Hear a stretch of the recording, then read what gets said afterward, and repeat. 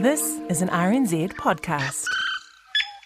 Last Thursday was budget day, and as usual, the media went into overdrive as soon as the embargo lifted and those reporters were let out of the lockup. And when the dust had settled, the Spin-Off's Toby Manhire addressed a sideline issue with fellow podcaster Bernard Hickey. What were the snacks like in the lockup? Did they provide snacks for the hard-working men and women of the press gallery? Yeah, I'll let you in on a little secret. I'm on a diet at the moment, and so I'm not allowed to partake. But they look good. The sausage rolls, apparently there is someone in the press gallery who was going to go for 8. It was some sort of record profligate sausage roll eating thing. One unnamed reporter going the whole hog that day reminded Media Watch of a pre-budget breakfast described by TVNZ's political reporter Mikey Sherman recently on the podcast Inside Parliament. And might I say, there was a mighty fine spread going around this morning at the breakfast. Hash browns, sausages, eggs, you name it, it was on the plate. On that day, Mikey Sherman's gaze and her cameras was on the Finance Minister. You know, as you are with a television journalist, you're waiting for the minister to get his breakfast plate and to take a bite, especially when he says that the core focus of this year's budget is going to be, wait for it, health. So I'm thinking, all right, you know, the cholesterol's going through the roof. Let's go. Give me the pictures that I need for my health story today, Minister. And he didn't. He didn't. He refused to take a plate of the full breakfast. Now, what kind of Kiwi in their right mind does that? One with an egg allergy, Mikey Sherman explained to listeners afterwards. But while she didn't get the ironic health-related pictures she was looking for that day, she didn't get the funding for Māori health that she was expecting in the budget either. Describing the annual $42 million budget for the new Māori Health Authority as shocking and dismal, she said more in this week's episode of Inside Parliament. I mean, seriously, you promise this game-changing Māori Health Authority and then you show up with $42 million a year on top of the status quo.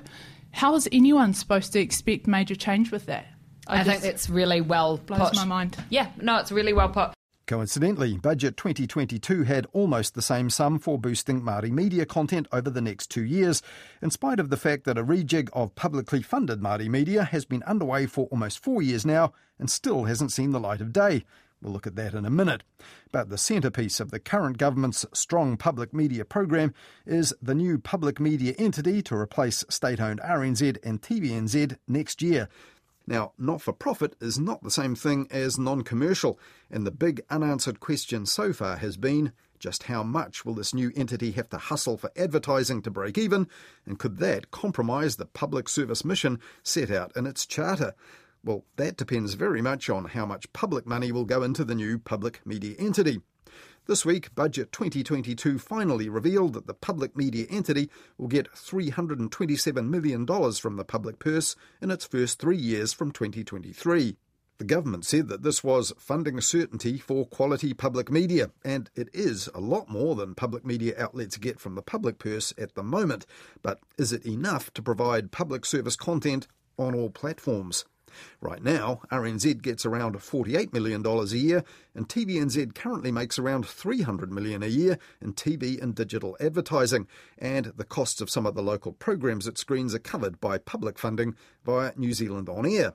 So what will be the balance of public and commercial money bankrolling the new entity? Well, the Minister of Broadcasting and Media, Chris Farfoy, declined to be interviewed on Media Watch this week, but his office answered our questions instead with a statement. It said the government will provide around $200 million a year, or about half of the entity's estimated operating budget. The Minister's office told Media Watch that will ensure it can meet its public obligations in the first 3 years, and on top of the $109 million a year for 3 years announced in Budget 2022, there's $51 million per year that currently goes to RNZ, plus small amounts for TVNZ and parliamentary services. How the balance of that existing funding will be provided, which is about $40 million a year, will be decided in Budget 2023, the Minister's office told Media Watch. But Budget 2022 also says in its fine print that the government anticipates the new public media entity will make a surplus of just over $300 million over its first 6 years. That's about $50 million a year on average, and that's a lot more than TVNZ ever makes in profits these days. So does that then mean that the public funding for the new public media entity will fall if that sort of commercial revenue is forthcoming? Well, the Minister's office told Media Watch the new entity's precise financial model will be finalised as it gets established, but the government does expect that the entity will make significant commercial revenue in the coming years, but it had to estimate what the surplus would be for the new entity over its first 6 years for Budget 2022. Now, another unknown is how much public money the government's broadcasting funding agency New Zealand On Air might put into the mix. The budget estimate for the Arts, Culture and Heritage vote show that the New Zealand On Air budget will reduce in 2023 by $12 million, possibly a sign of things to come as more money goes to the new entity instead to fund its own content. So the numbers aren't quite clear yet, but after months of behind closed doors planning, some meaningful numbers for the new public media entity are at last in the public domain.